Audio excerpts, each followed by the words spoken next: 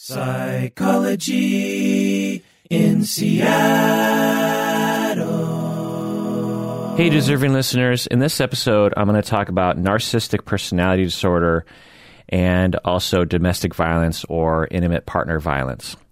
I get a lot of emails about narcissism, borderline, and relationship difficulties, but I think this email presents something that I haven't really talked about on the podcast before, and it's something that I've treated a lot in my practice, which is the relationship situation in which someone is being very domineering and emotionally abusive, and the victim of that abuse is starting to emerge from that abuse and understand and see it for what it is, which is abusive, and how personality disorders often play a role in all of this.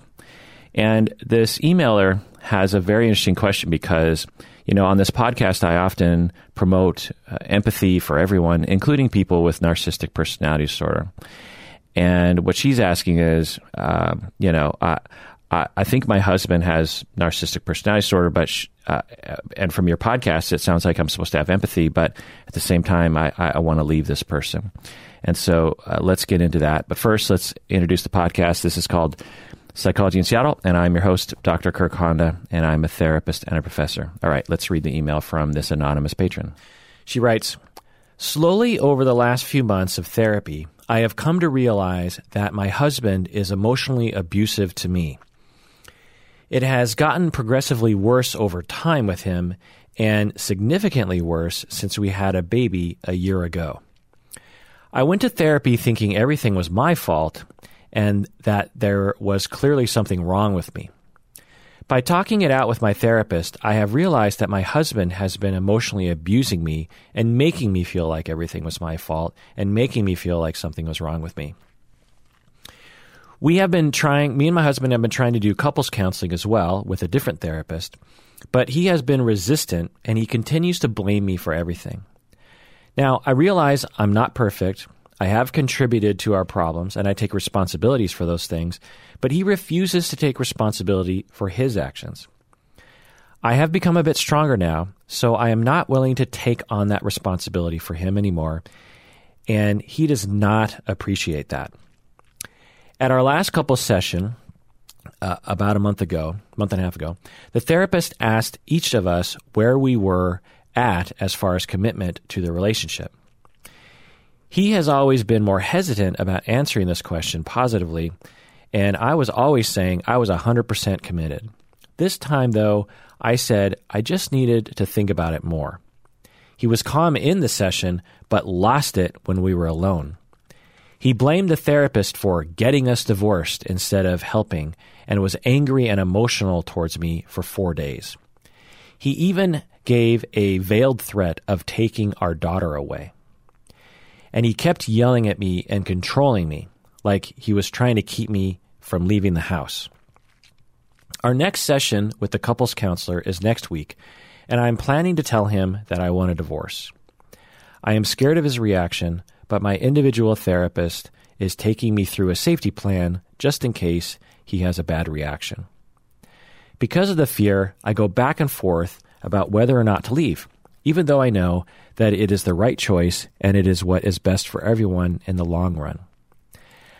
Now, I think he might have narcissistic personality disorder, and I appreciate you advocating for people with narcissistic personality disorder and other personality disorders, but I find that sometimes listening to you talk about it makes me think that I should stay with him and try to help him get better instead of leaving him. My therapist has said that I need to think more about myself and my well-being. End of email. Okay, so first off, you deserve to be safe. Everyone deserves to be safe. It sounds like you are not safe. It definitely sounds like you're being abused. He is doing all the classic abusive behaviors. He's controlling of you, not letting you leave the house. That's high-level abuse right there. Making you feel like everything's your fault, making you feel like you're worthless, breaking your ego down, acting like everything is fine in front of other people and then blasting you outside of therapy, that's a classic emotionally abusive behavior. I've treated couples like the two of you. I've treated people like you. I've treated people like him. And I'm well aware of that syndrome, and it is not cool. It's immoral to make you feel that way, and what he is doing is wrong, and you deserve to not have that happen to you. There's nothing wrong with him feeling sad or worried or desperate. There is definitely something wrong and immoral about him hurting your feelings on purpose. So that's what I will say first off. Second, I'm not sure he has narcissistic personality disorder. It's possible, but he sounds, in my book, better conceptualized as having borderline personality disorder and possibly psychopathic personality or antisocial personality, at least a dash of it anyway. But it could be explained by a high-end borderline. Now, both narcissism and borderline come from pretty much the same place. Relational trauma early in life results in the need for the personality to develop a coping mechanism for that, a very elaborate one that is personality-based and not cognitive-based. And narcissism and borderline are actually very close. In fact, I've recently stopped distinguishing between the two.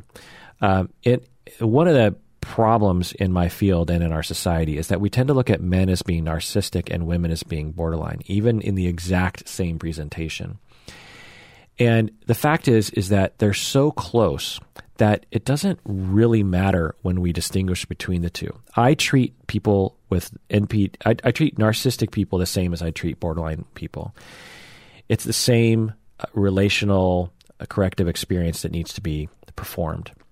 And people rarely fit neatly into those categories anyway. So to me, just for listeners out there, just know that, the distinction between narcissism and borderline isn't very strong. Now, if you look on the internet, the distinction is very strong because, narcissistic people are into themselves and borderline people are constantly yelling at everyone. And both of those characterizations are wrong. Deep down, narcissistic people are deeply suffering in exactly the same way that borderline people are. But either way, it's clear he has been relationally traumatized and he has the following schemas, seemingly. Number one, number one schema is people are undependable, meaning that deep down he worries that people will leave him and he clings to people because he's afraid that people are going to leave him. Men are socialized to cling through control, and women are socialized to cling through guilt and shame and by being emotional and, that kind of thing. So he's definitely clinging. And it's probably the result of a schema of him believing that people are undependable and that people are going to abandon him. 2, schema is people are harmful emotionally or physically. So it's likely he went through some kind of abuse growing up, and he believes that he needs to protect himself from others because they're likely to hurt him. He probably believes you're emotionally abusive to him. And that's because his schema distorts reality to make it seem that way to him. And his way of coping with that is to hurt you first, which is one of the coping styles to that schema. He has the 3rd schema, seemingly based on your description, in which he believes that people just don't really care about him, meaning that he deep down probably agrees with statements like, I've never had a consistent person to depend on for advice or emotional support. And he probably deep down agrees with the statement that, generally speaking, no one has ever really been there to meet his emotional needs. And his way of coping with that is to struggle with, on the precipice between desperately trying to get his emotional needs met through other people. And he has deep emotional needs because he's probably been emotionally neglected his entire life, before he even met you. So he's probably trying to meet this. This schema is motivating him to desperately reach out in abusive ways or completely avoid attachments, because those are the two coping styles that are only really available to people with that schema. He probably has the fourth schema of believing that he is defective deep down. Both borderline and narcissistic people and histrionic people deep down believe they are extremely defective, meaning that he probably agrees with statements like, deep down, there's something wrong with me. This is, again, a result of being treated that way growing up, and the self has to cope with it somehow, and they develop that notion. Borderline people have this notion more in their conscious mind. Narcissistic people try to suppress the notion that they are defective by having a veil of grandiosity and narcissism and entitlement on top of that. He probably has the 10th schema as well, in which he believes that he can get what he wants, and that he has trouble accepting no for an answer, and he gets irritable when he doesn't get what he wants. So he was likely socialized or raised or in such a way, or modeled behavior in such a way, that he developed this notion that he deserves to get what he wants, the way that a young child will dip into this entitlement, that 2-year-olds will exhibit sometimes. The 2-year-old wants to play with all the toys and won't share any of the toys with anyone else. The 2-year-old wants the cookie now and doesn't care if they, have to yell at you to get that cookie. It's a normal phase that children will go through, that if they're treated well enough, they will graduate from to a more nuanced understanding of their specialness in the universe. When you're mistreated, you retain that specialness sometimes, and he appears to have that. And that's what would lend itself to the narcissism part. But it's not like people with borderline don't necessarily have that as well. So that's the schema. So you ask some questions here. You say, I guess I'm asking if you can explain to me how to have empathy for someone like my husband and still think about taking care of myself at the same time. Yes, you can do both. You can have empathy while taking care of yourself. There are people in my life who suffer from these exact schemas and do these exact coping mechanisms, and who are very harmful. But I have tremendous empathy for them, but they can be extremely harmful to me, and so I draw boundaries. And sometimes I choose not to see them at all. So empathy doesn't mean destroying the self. Caring about someone else and understanding where they're coming from does not mean self-sacrifice. Having empathy for someone else's condition does not mean martyrdom. I still care, but I'm not going to destroy myself in the process for these people. And it's sort of a contradiction, because it's like, well, I care about this person, but I'm going to hurt this person by rejecting them. And, that's because in some situations for me, and I recommend you contemplate this dilemma, is, well, how much benefit am I really going to do for this person? Let's just say I go full self-sacrifice. Am I really going to solve this person's problems? No, I'm probably not. In fact, I'm positive I'm not. At what cost would that be to get some benefit to him? Well, I'm going to eliminate myself. I'm going to destroy my life. Okay, so let's do another equation or another calculation here.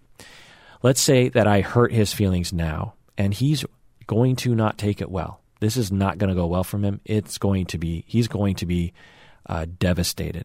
He's even threatened suicide before. This is not going to go well for him. It's also not going to go necessarily well for me. It's a big transition. It's going to be hard to divorce, all that kind of stuff. It's going to be hard for the kid to live in 2 separate homes, that kind of thing. But in the end, I will be much better off because I'm going to be not abused anymore. My kid won't have to witness this abuse anymore. Also, my kid will not have to live with an abused mother. My kid will live with a mother who has much more resources to parent that child. That kid's going to benefit tenfold by the amount of resources I will have available to me, given that I won't be constantly depleted by my spouse. My spouse will likely get over it, and maybe this is a wake-up call to him that he can finally get the help that he needs. It's not unheard of. So in conclusion, it's totally possible to have empathy for someone who is suffering from a relational trauma condition and also preserve the self. I feel terrible for Donald Trump, depending on your politics. As I've laid out in other episodes, I cannot diagnose him from afar. I only know what's available on the internet. But a lot of arrows are pointing towards him suffering from relational traumas that have resulted in having a coping style of being narcissistic, meaning that he has to put on this fake persona of always being sure of himself, always being the center of attention, needing constant accolades, positive accolades, because just below the surface is this vast sea of suffering. I've never seen that sea of suffering. I've never seen an inkling of it, really, but I see all the signs. And I have tremendous empathy for him. I feel terrible for him. I could be wrong about my conceptualization of his personality. Who knows? But either way, I have tremendous empathy. I care about Donald Trump as a human being. Whenever I see people attacking him, I think, personally, there's nothing wrong with attacking his politics. There's nothing wrong with criticizing his decisions as a politician. I do feel bad for him. I felt bad for George W. I absolutely felt bad for Barack Obama. I feel bad for all celebrities when people attack them viciously, personally. I have empathy for that. But I don't think I would want to hang out with these people. I feel bad for Trump, but I don't think I would want to hang out with him. I wouldn't want to be married to him. So there's a huge difference between care and empathy and what is good for me. You ask another question here. What is the likelihood that someone who has a significant number of narcissistic personality traits would be willing to get help for it if a loved one helps them versus if they are on their own? So basically, you're asking this question. You're like, should I stay so that I can actually convince him to get help for his problems, and then everyone wins? He wins because he gets better. He gets the help he needs. I win because he's a nicer guy. My kid wins because my kid has a better father. Should I stay? What's the likelihood that I can actually get him to open up and start working on himself? Or should I just leave him and, hope that he gets the help that he needs? This is your call. There's no way to anyone, including your individual therapist, can tell you the answer to this question. But I will tell you my experience.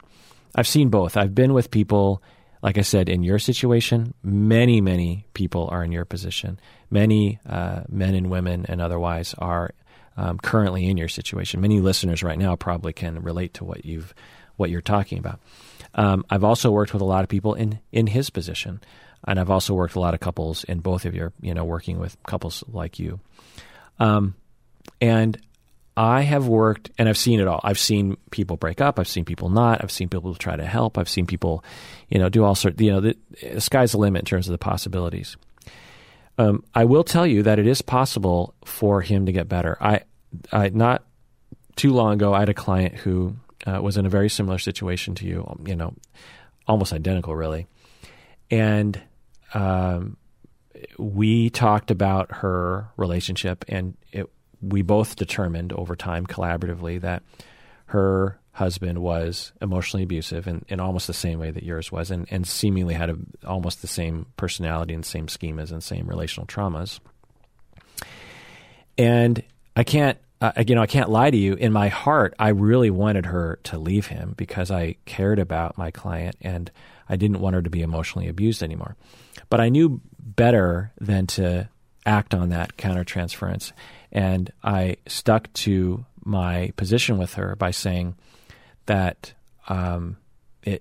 it's up to her and that I don't know the best answer. And although I would support her in leaving him, I would also support her in staying with him. It was harder for me to support her staying with him, but it was possible. But I wanted to leave it in her hands. One of the worst things a therapist can do is start to overpower that sort of decision. One, it rarely works. Clients rarely just comply with their therapist. Two, it's just sort of ignorant of reality for a therapist to believe that they know the answers to those questions. The therapist in Big Little Lies did this all the time. You need to leave, and it's just awful to watch. I know a lot of people think that's what therapy is supposed to be like, and a lot of therapists, frankly, are that way. But it's just ridiculous. And just incidentally, there's countertransference that therapists will feel because the client who is being abused will often have schemas that involve them feeling really bad about themselves that predated them being in a relationship with their current partner. And through projective identification, listen to all my other episodes on that concept, the therapist starts to develop these countertransferential notions that they need to actually take over the client's life. And they have all these urges to give advice, very strong advice. And sometimes even to the point where the therapist has an urge and actually acts on it as being sort of hostile and emotionally abusive to the client, by saying things like, I can't believe you're still with him. What's wrong with you that you're still with him? Kind of giving that impression. That's just continuing the emotional abuse. The therapist is now emotionally abusing the client for staying in an emotionally abusive relationship. So a corrective experience with clients like that is to recognize that countertransference, to recognize how the client is trying to recreate that relationship with you, and to try to bolster the client's self-esteem and their own assertiveness and their own power. And that means that you as a therapist cannot say what you think is best for them, because as soon as you put that out there, there's a temptation for both you and the client to sort of give in to that dynamic where you're controlling the client. So you have to continue to have that space where you're just like, well, it's up to you. You're competent, you're smart. What do you want to do? You're in control of that. And I get the sense you want to know my opinion on it, but it would be untherapeutic for me to even tell you or even have an opinion because the point of this whole therapy thing is that you have the power and you connect with your inner power and you connect with what you want and you figure out how to please your needs, how to meet your needs. Therapy is not about, especially for someone like you, therapy is not about you coming to me and me telling you what to do and you doing it. That just keeps you in that spot of you not connecting with your inner authority. So anyway, I've worked with people like you before, and with this past client that I worked with, she decided to stay, even though, again, the human side of me really wanted her to leave because she was being treated really badly.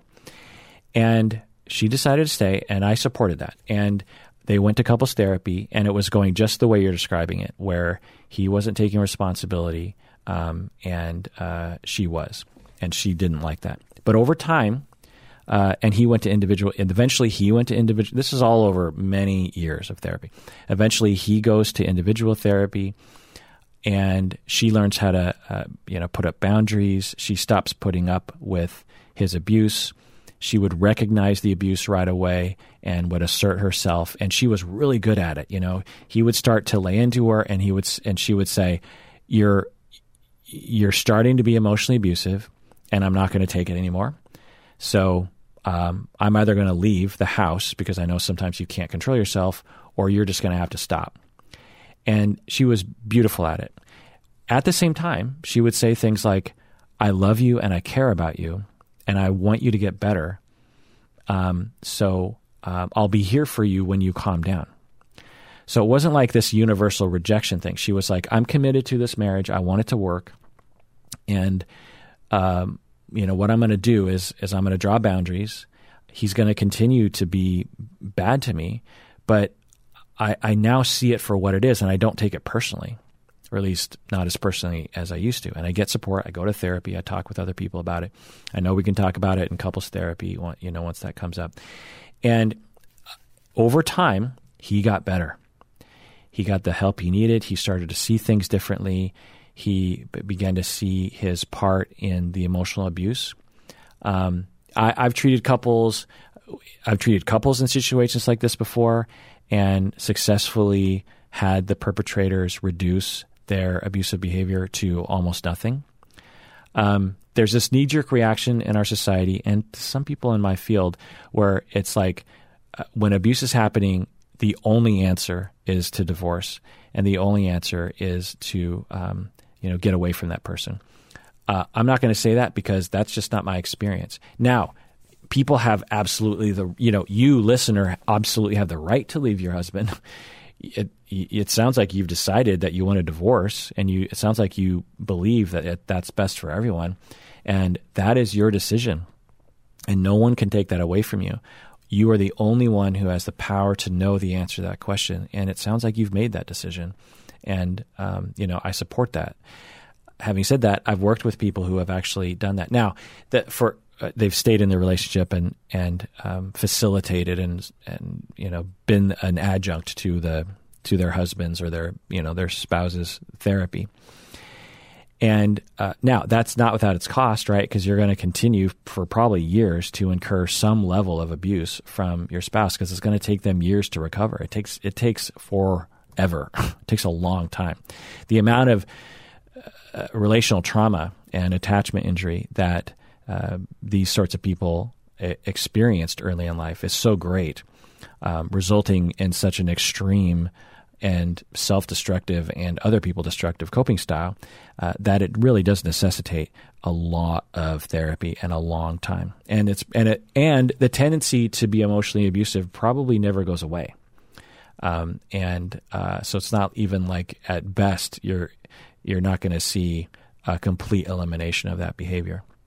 So it's your call, and I'm not going to lie to you. I'm going to say that it is possible to stay and have it work out, but you're the only one who knows the answer to that question. Is it worth it? Are you willing to do that? Now, I will say that he is not at the point, given your description, where he's ready to work on it.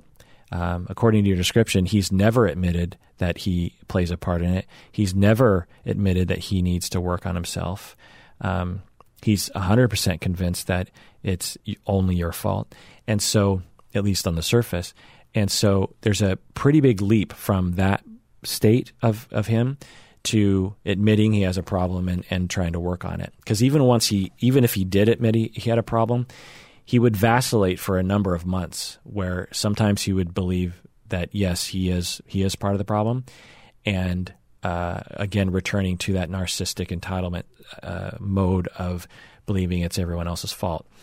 So he's pretty far from the space where you can even begin to have some optimism about him recovering and being a less abusive person. So I just want to point that out. You also ask, do you think it's sometimes okay to not have empathy for an abusive person?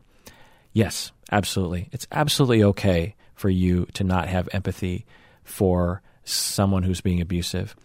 The other thing here is that, when I have empathy for personality disorders, for narcissistic personality disorder in particular, I'm not saying that one thing to consider is that not all narcissistic personality disorder people are abusive. In fact, let's estimate, half maybe.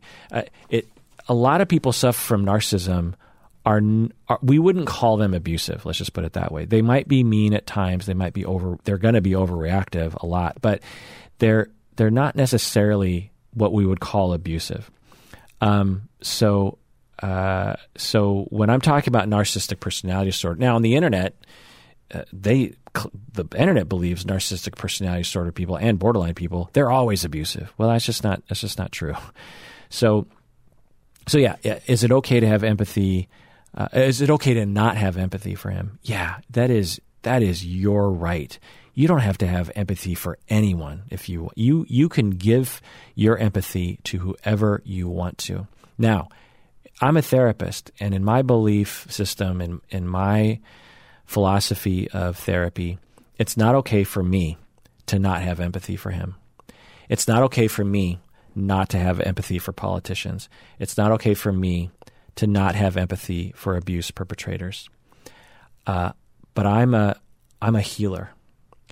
And it'd sort of be like saying to a surgeon, is it okay for a surgeon to be afraid of blood or to be afraid of looking at the inside of someone's body?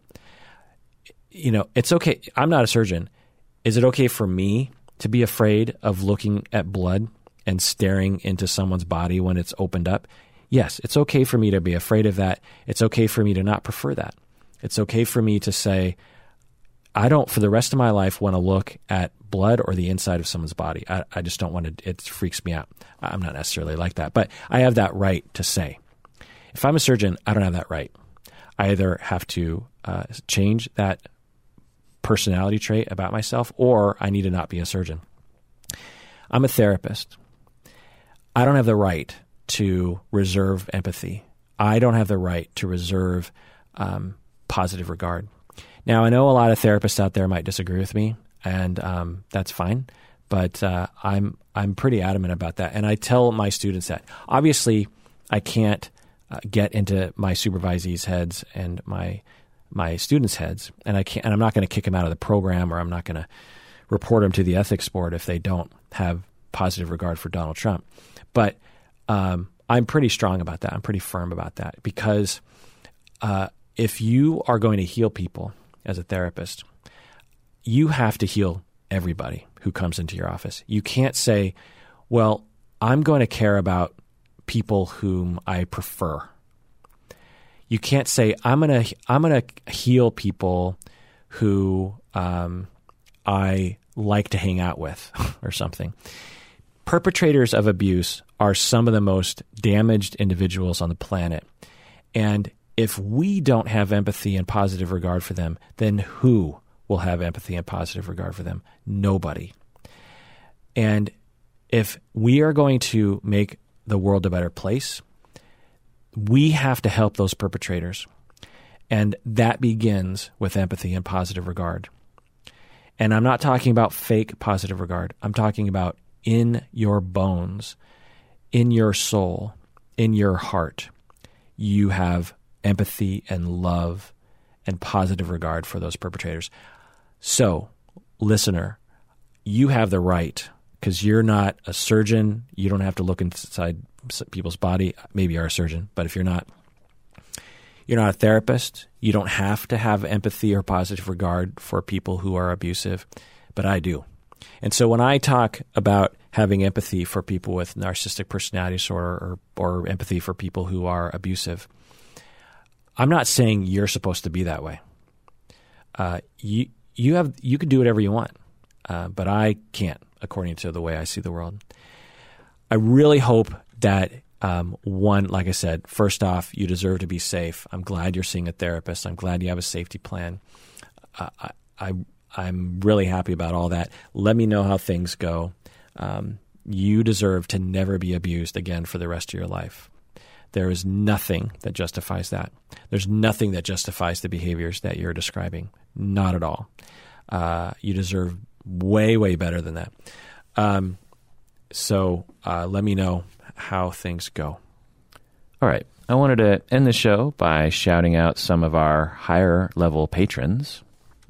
This is James. We got James, we got Joel, we got Tony, Claudia, Andra, Nerd Counselor, which I know who you are, Nerd Counselor. I recognize your face. Christine, Denisa, Angel, or Angel. I think it's Angel. Malika, good old Malika. Sanella, Jordan, good old Jordan. Junie, good old Junie. Marie, good old Marie. Laura, Aileen, good old Aileen. Danielle, good old Danielle. Lily, Nia, know you, Nia. Sarah, pretty sure I know you. Tasha, know you very well. Dana, Hannah, Kathleen, Carol, Victoria, Wendy, Amanda, Ellie, another Dana. Megan, Chrissy, Alexander, Desiree, Brooke, Carrie, and Tammy. Thank you so much for being a $10 patron. You are greatly appreciated. At that level, you get a card in the mail with some swag. So do that if you become an upper level patron. That's one of the best ways we know that you really care about this podcast. All right. Well, that does it for that episode of Psychology in Seattle. If you want to let me know your thoughts, go to the website, psychologyinseattle.com, fill out the Contact Us page, and let me know. Share your stories. And please take care of yourself because you deserve it.